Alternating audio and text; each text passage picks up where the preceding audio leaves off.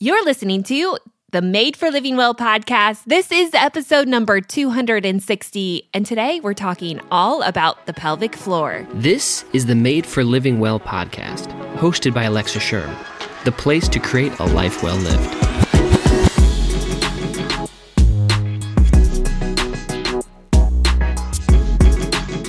Welcome back to this podcast. As always, my name's Alexa, and this is a place where I believe you were made for living well.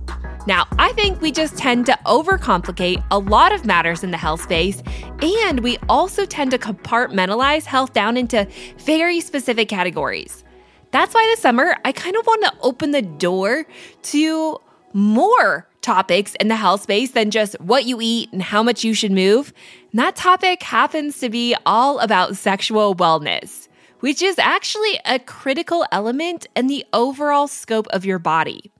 So, if you're new here, welcome. I know we're hitting on some pretty heavy topics this summer, but I do hope it changes your perspective and shifts your idea of what health is. Now, this isn't the first episode in this series, so if you haven't listened to the previous episodes, after you get done with this one, go back and check those out. They really are so beneficial and helpful and all just a little bit different. Now, if you're struggling in this series, I would love to help you along in that process. You are always welcome to email us at alexa@thelivingwell.com or support@thelivingwell.com. Now, today we're talking all about the pelvic floor, and I'm excited to have guest expert on, Heather Jeffcoat. Heather is a recognized expert in the field of pelvic health physical therapy. She is also the president of the Academy of Pelvic Health Physical Therapy and on the advisory board of the International Pelvic Pain Society. She has been featured guest on so many podcasts, as well as author of her latest book, Sex Without Pain, a self-treatment guide to the sex life you deserve. Now, today on the show, I'm going to be asking Heather all kinds of questions about the pelvic floor, about the emotional storage point of that, how to help our pelvic floor. It really is so fascinating and such a critical element for men and women and their health. It's definitely a topic we need to talk about and one that I'm excited to bring to the show and the summer series. So I want to welcome Heather to the show and get started right away. Welcome to the show, Dr. Jeffcoat. It's an honor to have you on and talk about a subject that I think is really important, and especially as we talk about sexual wellness. Thank you, Alexa, for having me. I'm excited to chat about this. I love this topic. Yeah. So pelvic floor, right? Like both male and female have a pelvic floor, and it's really critical when we talk about sexual wellness. Can you just open up what exactly is the pelvic floor and why is it so important in our overall health? The pelvic floor muscles are a group of muscles that have various functions that are really essential to like our quality of life. So it controls our bowel function, our bladder function, our sexual function, and it also controls our posture. It's very important. Those muscles that are deep inside holding us up, like holding our organs in a hammock, or like a hammock, I should say.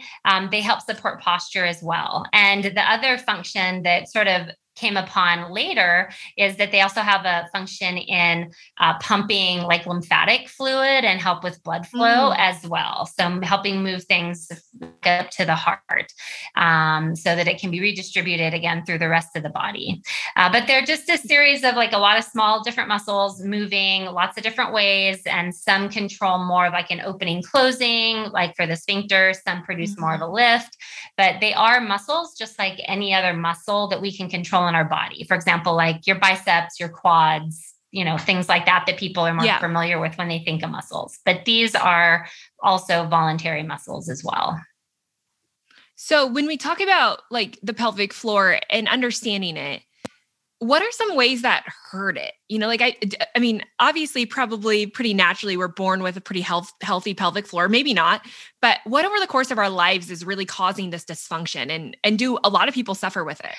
Yeah, there are a lot of people that do have pelvic floor dysfunction, and it can happen for various reasons across their lifespan. So one of the first sort of major instances where people will start to experience pelvic floor dysfunction is during pregnancy and subsequent delivery. And it's not just a having a vaginal delivery. So there is like a misconception that women will preserve their like pelvic floor muscle health and vulvovaginal health if they have a C-section. But the truth of the matter is, and the research supports, that even just being pregnant increases your risk of pelvic floor dysfunction. So those would be things like the support function, which can lead to a pelvic organ prolapse, for example, or the sphincter function, which can lead to bowel and or bladder incontinence. So that is sort of like a major turning point for a lot of women with their pelvic floor health.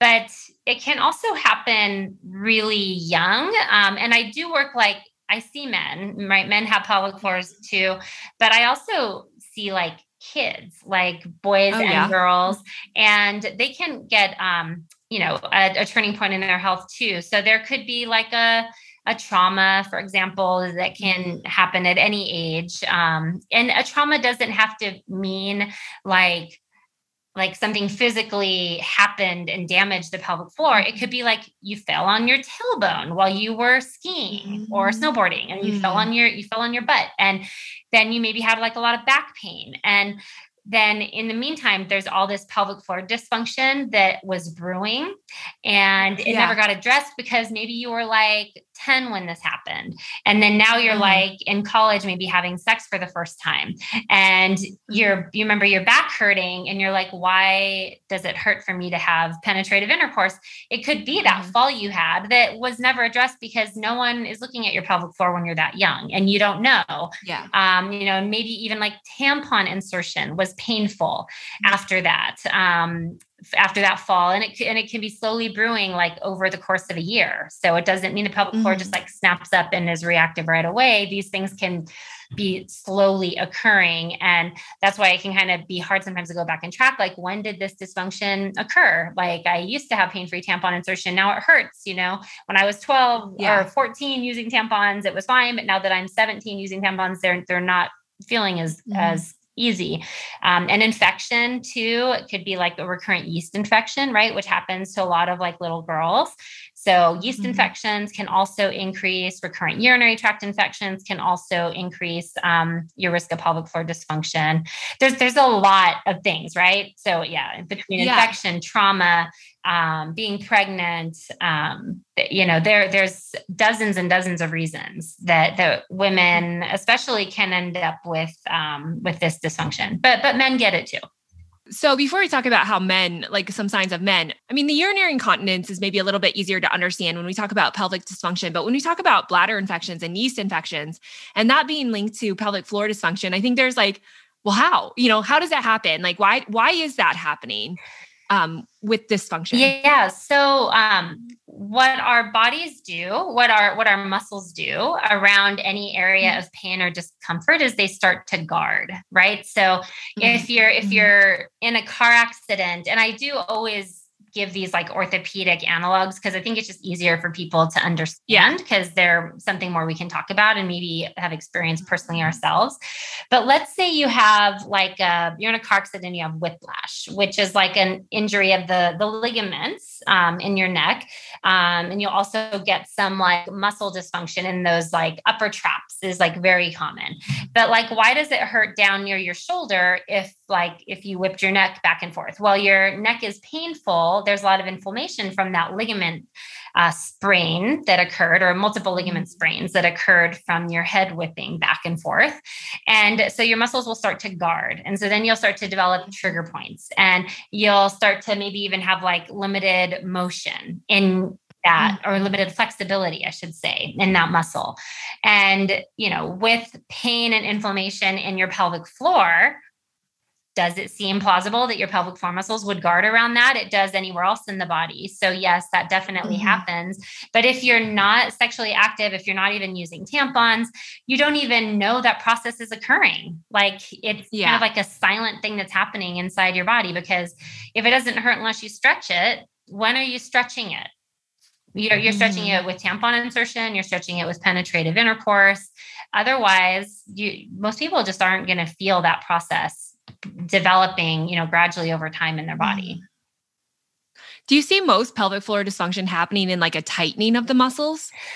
The majority, I would say my patient population is overactive pelvic floor. What the overall prevalence is of overactive versus underactive is really impossible to know, but my population is mainly overactive pelvic floors.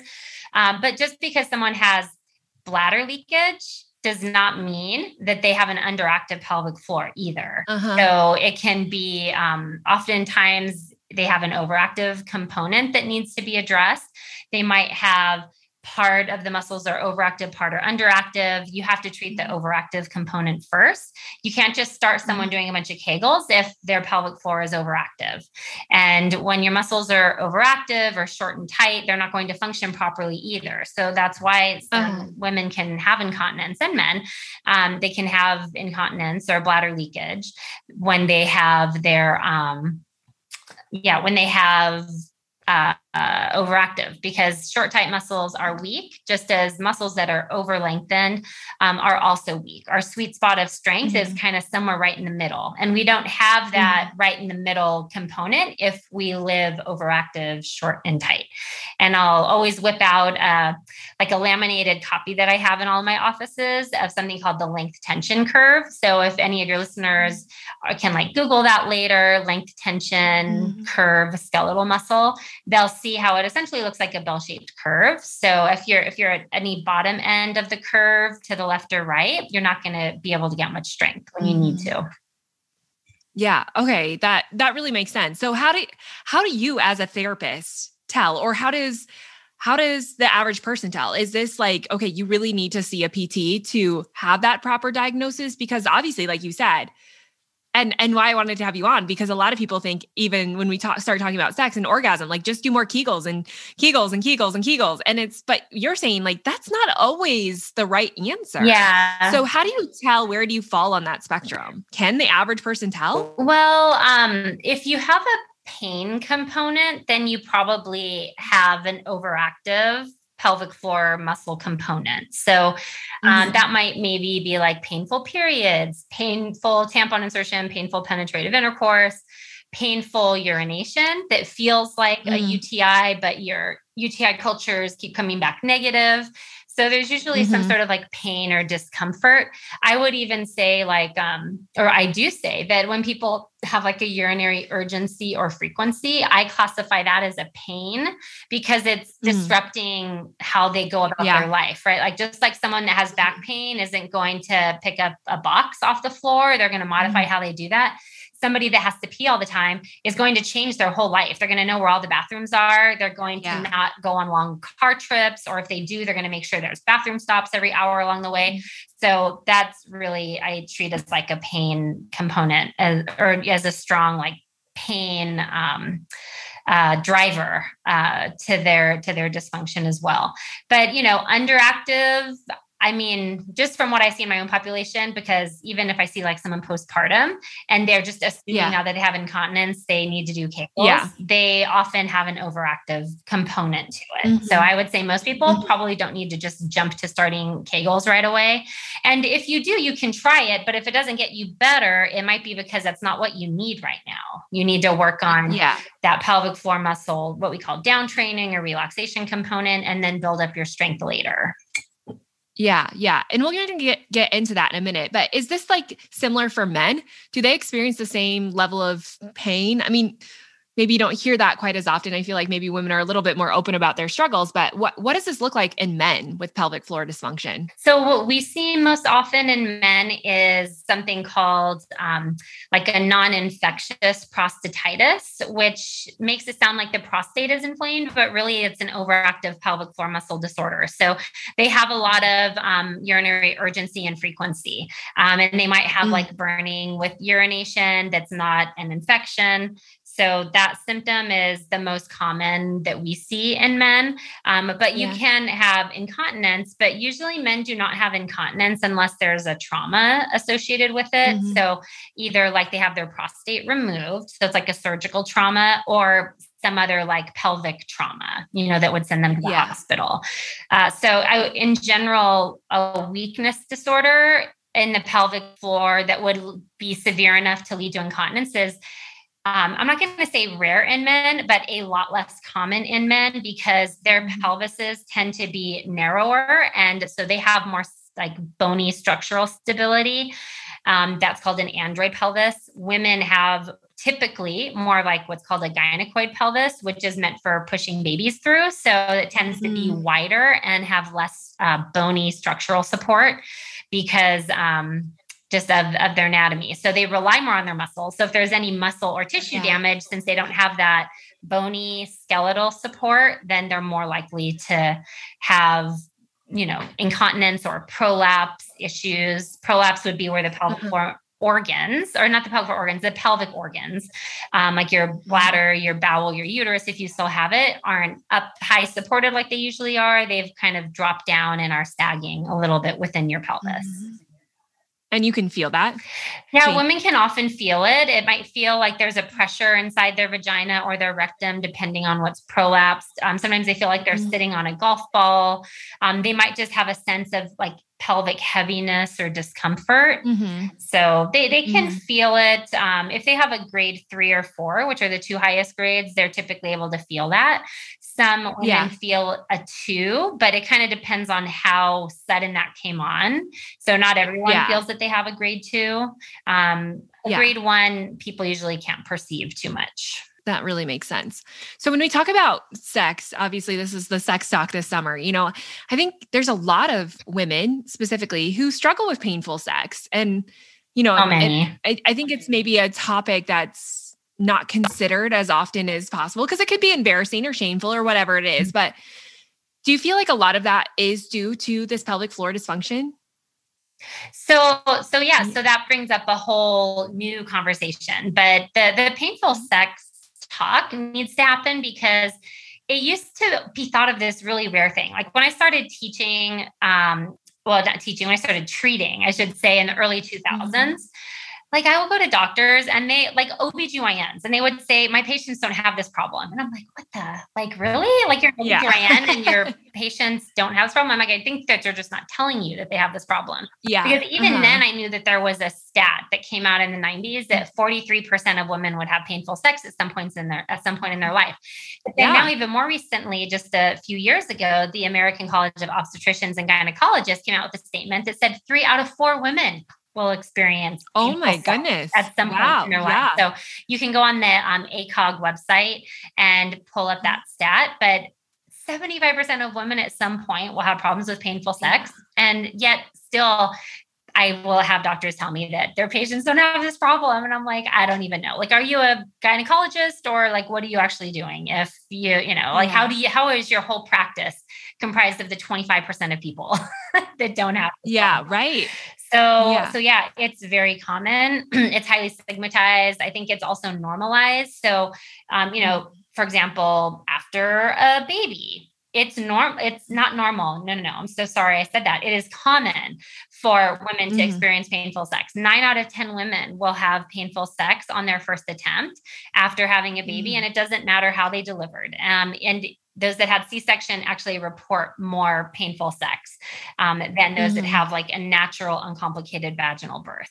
So I think doctors will say, oh, it's normal, but it's not normal. Like for someone to experience any kind of pain, it's not normal. Just like it's not normal for us to have back pain. Like it's not normal for us to have painful sex. So that conversation and the language we use around that needs to happen. That just because it does occur 9 out of 10 times, doesn't mean we sit back and do nothing. And in that same study that I'm quoting that had the 9 out of 10 after delivery, 18 months later, and this was 1,200 women that they studied. This wasn't like 12 women that they studied. This was 1,200 women. And 18 months later, almost 25% of women were still having painful sex after this delivery that they had 18 months before. So these are not uncommon things, and they are not normal to experience. And pelvic PTs are in that perfect position to treat these patients because we can get their history.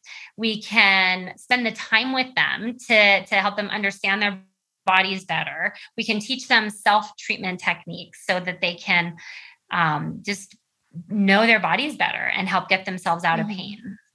So when we talk about some of these treatment options, obviously going to a PT, I mean, it's funny. I've had 3 babies and I've had both vaginal and C-section. I think my C-section was the hardest. I mean, still to this day on my pelvic floor, it's just so much weakness. But it's fascinating to me because there's never any pelvic floor help after you have a baby. It's like, well, good luck. It's like so much trauma. But when we talk about like, okay, the healing journey of what this looks like, what are some steps like going to a PT? What are some things at home? I think a lot of women are trying Kegels and there's a lot of devices on the market anymore for pelvic floor dysfunction. Are those a good option or like where do those fit inside the healing practice? So they can fit in. They absolutely can. But if you don't get better, like, you spent $200 on something that might not be right for you. So it could be very frustrating. Like you were really committed and you tried this program and why aren't you getting stronger? Why are you continuing to pee your pants when you sneeze?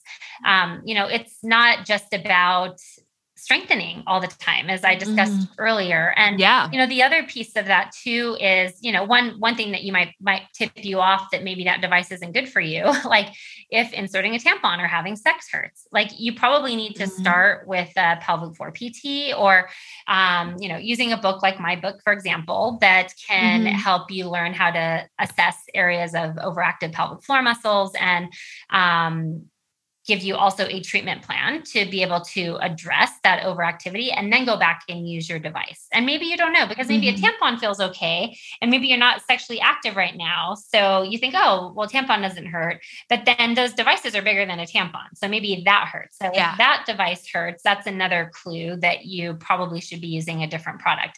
And, those devices, some of them do not like they have more of like for lack of a better term, calling it a bladder, sort of like a balloon type thing inside. And all it does is measure changes in pressure. It doesn't tell you whether you're necessarily contracting or bearing down. So it doesn't tell you if you're well coordinated. And I don't want to point to any brands. I don't want to speak negatively about any brands. But there are devices out there that have true sensors that can tell the difference between a contraction and a bearing down, because also 25% of women that think they're doing Kegels right are not.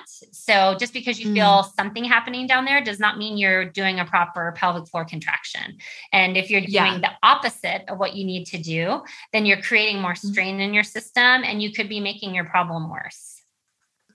So to your postpartum point, that's why I think like every woman should have at least 3 sessions, even if they don't think they have a problem, to make sure that their pelvic floor is well coordinated with their deep abdominal muscles, because that can help prevent like low back injury, for example. And then you can get some sort of individualized care as to whether are you overactive, are you underactive, and get some, treatment plan moving forward. So people just don't know. They don't know. And they think, oh, I don't have any problems. But everybody that's pregnant has something wrong. Like being pregnant increases your risk. So maybe not everybody, but majority of women need to have like an easy path to access that postpartum care. Right. And like you said, I think so many of these issues are just so normalized of like, I can't go for a run or jump on a trampoline with my kids anymore. And it's kind of like, just like a little bit of a laughing matter, but that shouldn't have to be the case. So if you're struggling with this urinary incontinence now, do you see that just worsen over the course of our life if it's not fixed? Or does it? Absolutely. Yeah. And the research shows that too. Yeah. So women that are still leaking 3 months postpartum, the research says that same percentage of women are still leaking 5 years postpartum. So this isn't a wait and see, but unfortunately, that's the advice that OBGYNs are giving their patients. They're saying, oh, well, you're breastfeeding. You'll get better after you're done breastfeeding. Like how many people listening to this podcast now have heard that? Because that is the classic line, but that's not what the research says to do. Like early intervention is always better. And then I even think like way ahead at these poor like little ladies in a nursing home that get put in the nursing home by their families because their families don't want to deal with their incontinence. Yeah. These women have had incontinence since they birthed their babies. Yeah. Right. What's wrong with our world right now? Like why can't we have early intervention? It would probably truly save billions of dollars, in healthcare costs. How long does it take someone to treat urinary incontinence or strengthen the pelvic floor? Obviously, it probably depends on the length of time you've been dealing with the issues, but is this a long, drawn out process, or does it actually shift pretty quickly? So regardless of where you're starting, most people should notice improvements within the first month of treatment. Wow. Yeah. So how long it takes really depends on, yes, how long you've had the problem, but more so than that, like where you're starting at, like how overactive is your pelvic floor? How weak is your pelvic floor? How soon can we get those muscles to calm down? Sometimes they just take a couple of visits, and then you can start with strengthening right away.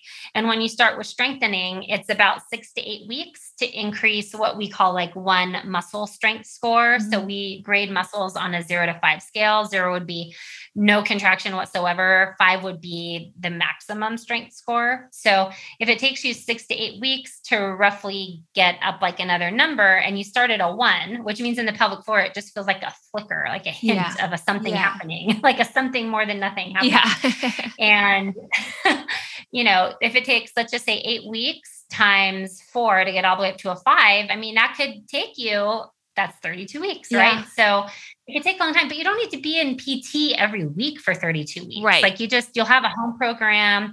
Like when patients are truly like just needing to focus on strengthening, I might only see them once every 3 or 4 weeks for progressions. So I'm seeing them for a long time, but I'm not seeing them all the time for a long time. And it's also more than just doing Kegels. Like we have to make sure you're coordinated well with your deep abdominal muscle layer, because that helps support your pelvic floor along with helping support your spine and your posture. And there's like other muscles that we layer on top that further help support the pelvic floor too.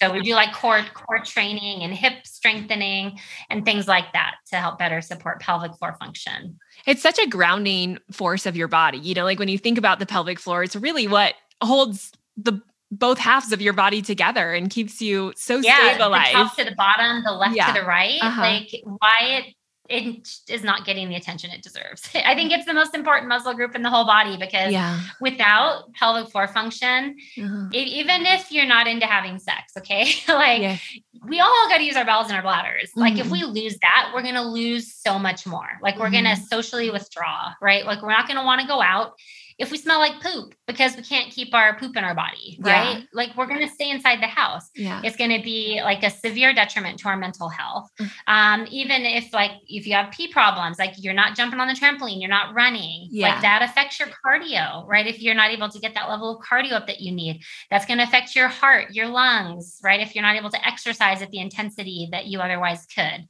So yeah, I think it's like the most important voluntary muscle group in the entire body. Yeah. Because it affects everything else you can do. Right. I mean, and some of our biggest nerve endings end in our pelvic floor region. Do you feel like, after you've seen a lot of women heal on the other side of this, what are some testimonies outside of just pelvic floor strength and not dealing with urinary incontinence and maybe having a better sex life? All those are really important, but do you see a complete shift in their overall health? Like, can you? Well, definitely. Yeah. And like how pelvic PT truly started, this is my sort of like historical interpretation of how our profession came to be, is that patients would have back pain. They would come to PT for lower back pain, and we would have them engage their transverse abdominis muscle, their deep internal corset muscle, because we knew that was helpful for most types of low back pain, to have good strength, endurance, coordination of that muscle group. But then patients would say, I didn't tell you this when I came in, but I used to pee when I sneezed and I don't do that anymore. Why could that be? Because the transverse abdominis works with the pelvic floor muscles.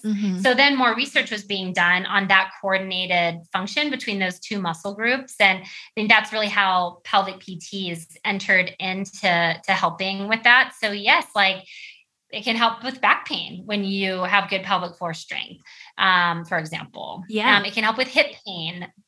It can have effects on overall health as well. Yeah.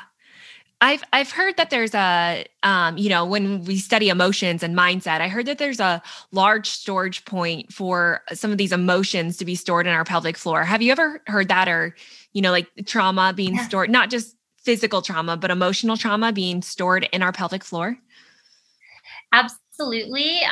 So the pelvic floor muscles are unique in that they are innervated or connected to nerves or connected by nerves that are motor, sensory, and autonomic. So motor means we can move them. Sensory means we can feel things with them. And autonomic refers to the state of our nervous system. So at this point, I think it's worth defining further what the autonomic nervous system is. And I when I was learning it, I was like, oh, it's like the automatic nervous system. It's the things that happen on our body without us trying to make them happen. And like breathing, our heart beating, and, our bladder filling, our gut digesting. So all of those are controlled by the autonomic nervous system. It's divided into two parts. We have a parasympathetic and a sympathetic. The parasympathetic is known as like our rest and digest. So that's like when we're digesting, when our heart rate slows down, our breathing rate slows down. The sympathetic is more so known as fight or flight. It's what happens if we're being chased by a tiger. So our heart rate is up, our breathing is heavier, our mouth is dry. We're not stopping to have a nice bowel movement because we don't have time for that. We got to get away from the tiger, Yeah.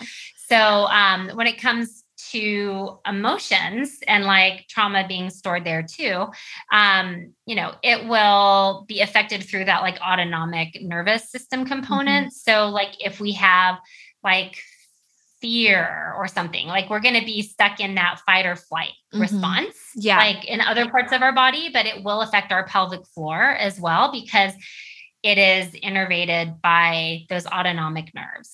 So and what happens when we are afraid of something, right? So like experience a trauma, like what posture do we go into? Like corner of a room, huddled in a ball, knees to chest, like fetal position, like you're trying to make yourself small so the big bad, enemy doesn't see you. And so we hold that posture too. That also makes our hip flexors tight. So there is also like a thought that the psoas and the hip flexors contribute to like stored trauma as well. So I do see a lot of like psoas, deep hip flexor overactivity along with pelvic floor overactivity. Those definitely tend to tie together. Yeah. So do you feel like you have to do some kind of emotional work too, in some level to fully heal the pelvic floor? Or do you feel like releasing the pelvic floor kind of releases those emotions without maybe doing some of that specific work? Yeah. So I'm a physical therapist, not a psychotherapist. So I feel like just in the way that I'm able to make a patient comfortable, that can help settle their emotions a little bit. Yeah. But, sometimes, patients a lot of times need more than what I am licensed to offer. So they might have a therapist that they're, maybe doing like cognitive behavioral therapy with. We have a somatic stress therapist in our office that deals a lot with like safely reducing or releasing stored traumas in the body within her scope of practice. So there are other people in my network that I'll send to because it is often more than I can just do. But sometimes my patients just need me and a medical dilator kit to help them do pelvic floor releases at home. They come in office and I do them and I teach them their bigger program to address also like their hip or back pain, because it's not just about the pelvic floor being the cause of everything. Like our posture can drive pelvic floor muscle overactivity. If we have hip pain, that will lead to pelvic floor muscle overactivity. Most of the time. So, sometimes patients definitely need more, but I can recognize that in patients when they need more than what I have to offer and make the referrals. Yeah. You can see that, sense that. So there's a lot of thought, when we talk about orgasm and people wanting to orgasm, at least orgasm, right? Some people just struggle to orgasm. Some people want stronger orgasms. And there's a big linkage to the pelvic floor strength to be able to orgasm more pleasurably.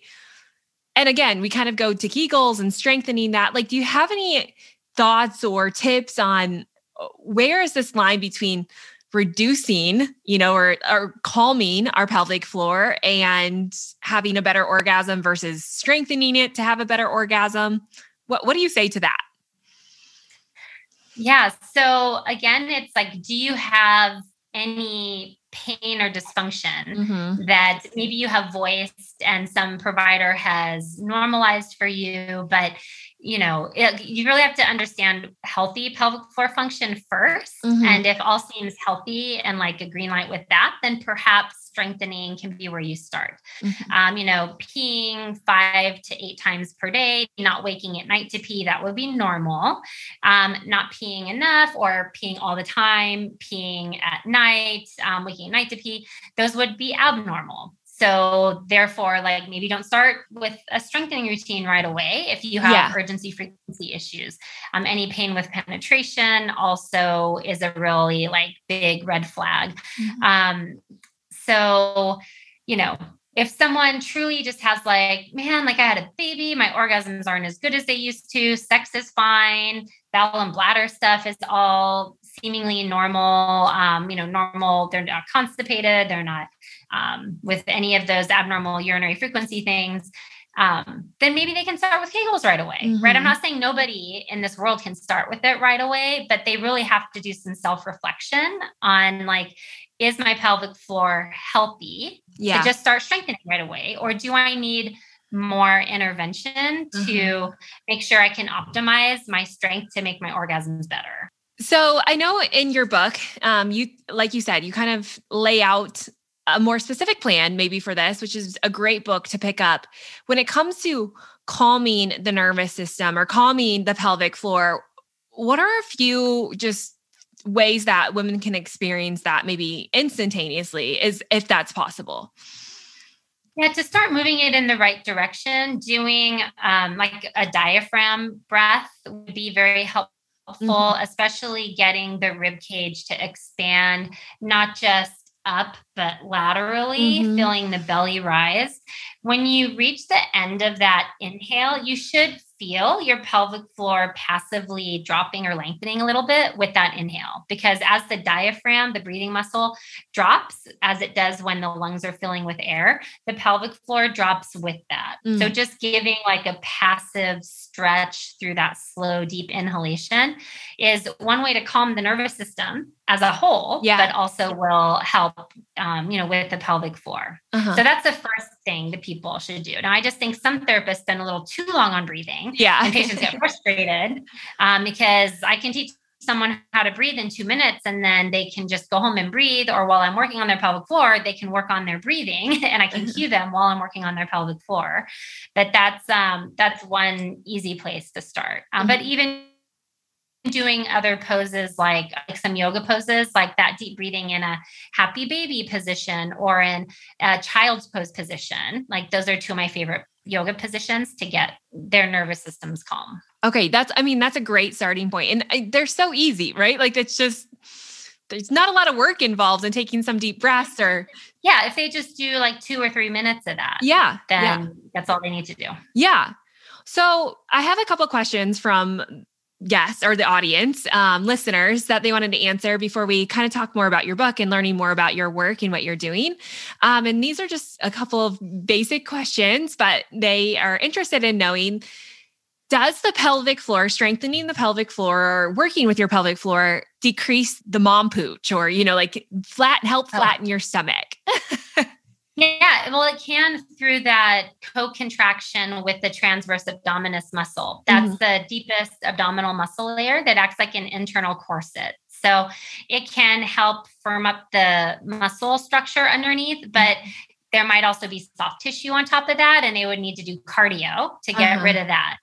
But, if they're peeing their pants all the time, they might not be able to do the cardio. Right. You got to look at the whole picture, right? Like looking at everything. Okay. The next question was about a jade egg. I heard a jade egg is supposed to be supportive and strengthening the pelvic floor. Is that something you would recommend? No, I don't recommend jade eggs or Kegel weights. In anyone that has any dysfunction. And what our body doesn't need to do is hold something at like a fairly intense, like hold something weighted in our vaginas for long periods of time. Like those muscles need to be able to like ebb and flow with movement. We don't want them to be rigid because a rigid muscle isn't going to provide strength when we need it either. So I'm not a fan of those devices. across the board. Okay, good to know. And this one's from a male. Could helping my pelvic floor help in the width and girth of my erection? So we do treat that in my office as well. It's usually an overactive pelvic floor thing that needs to be addressed. Okay. So it's not usually Kegels. That's not where we would start. With them most of the time.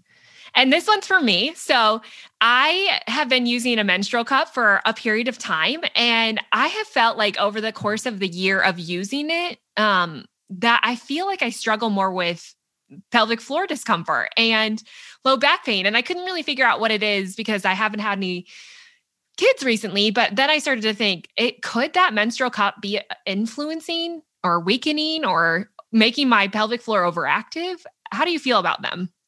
Yeah. Well, I think that they're fine and great. I have lots of patients that use them without any issues. So, but yeah, in your case, maybe you're not using the right size. Maybe there's some irritation that's occurring that's in turn creating like the pelvic floor muscles to guard a little bit. Yeah. So I would say either maybe trying like a different brand or size. But yeah, there might be some pelvic floor overactivity, and I would want to know if you have like any other symptoms other than like the low back pain too, like any changes in like your experience with penetrative intercourse, for example, which you don't need to answer. Yeah. No, I totally get it. But in general, you're not opposed to them. No, not at all. Not opposed. All right. Well, this has been so insightful. It has been wonderful having you on the show and answering some of these questions. And I hope it just spurs people on to look into their pelvic floor because it is a really, really, really big part of overall health, especially sexual wellness, but overall health. You have a great book out called Sex Without Pain. And I think it's a great book, even if you don't have sex or pain with sex, because it answers a lot of questions that we talked about today. But can you tell us more about where we can find your book and some of the work that you do and just getting help in this area? Yeah. So you can get my book in print on Amazon or soulsource.com. SoulSource also sells medical dilators. So that's a great place to kind of bundle up a package there. And it just goes over self-treatment techniques using the medical dilators to help identify and treat overactive pelvic floor muscles. If you're in Los Angeles or you can get to Los Angeles, I have locations there along with my like physical therapy staff that I've trained and have been working with me for several years. So, there are ways to get in-person care too, as some people will really need that additional level of support. We do telehealth and I think, this work is just a missing piece in a standard of healthcare that all women need, whether they've had babies or not. And really all people need. Like, it's just that like keystone area of our body that doesn't get the attention it deserves. So thank you for bringing it up in this conversation. Of course. Yeah, it's been fantastic. Now, one thing before we go, you did just mention a medical dilator. What do people need to know about those? And are those something that you would recommend? Yes, absolutely. But not without instructions to know how to use them. So that's what my book does. And it really takes an orthopedic approach. My book does in identifying and treating pelvic floor. Most dilators come with instructions of you just insert them for 10 or 15 minutes. But that's not how we would improve muscle or tissue flexibility. So it takes more of like an active approach on how would I treat other muscles. I'm just applying that to the pelvic floor. So good to know. But you do need medical dilators if you are trying to treat sexual pain or like pain with anything penetrative, including a tampon. And if you're treating an overactive pelvic floor, you need those as well. Sometimes you need like a curved wand, like a TheraWand, to be able to reach like harder to reach areas of the pelvic floor. Well, this has been a wealth of knowledge. I thank you so much for coming on the show and sharing this information with us. And I'll make sure and link everything up in the show notes so they can find your book and your work and reach out to you if they need specific help in this area. Thank you, Alexa. I appreciate you having this conversation. I told you, it was incredibly fascinating, and I'm so honored to have Heather on the show. Now, if you'd like to learn more about her work and what she does, you can find her at fusionwellnesspt.com. That's fusionwellnesspt.com, and I will make sure and link all of that up in the show notes, as well as where you can get a copy of her book, Sex Without Pain.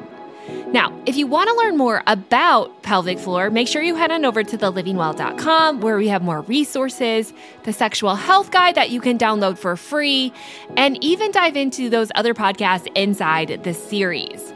I hope you are having just as much fun here as I have been, and I can't wait to bring you the rest of the series, including some other pretty fascinating guests and also some solo shows. So things are just getting heated up here. Don't forget to head back and listen to all the other podcasts inside this series. And don't forget to check out those podcast sponsors, Athletic Greens and Yarlap. Yarlap, especially after today and talking about the pelvic floor, it truly is a game changer. And it's been a tool that has really helped my pelvic floor more than about anything else. Of course, I always recommend you going to a pelvic floor specialist as well, but Yarlap is a great tool to help strengthen your pelvic floor. Now, one last thing before I go, I do want to remind you of the brand new 5-day hormone reset. Now, yes, your hormones are just messenger molecules, but they do play a huge role in the overall scope of your body. And if you really want to understand how to heal them at a deep level, not just the surface level masking, you need to check out that program. It's going to give you all of the details on hormones, including the different cycles of our hormonal patterns, whether you're menopausal, menstruating, or even a male. Yes, this is great for males as well. And of course, get the 5-day plan that will really transform your hormones. You can find that at thelivingwell.com. Okay, I will be back next week with a brand new podcast and expert talking all about sexual trauma.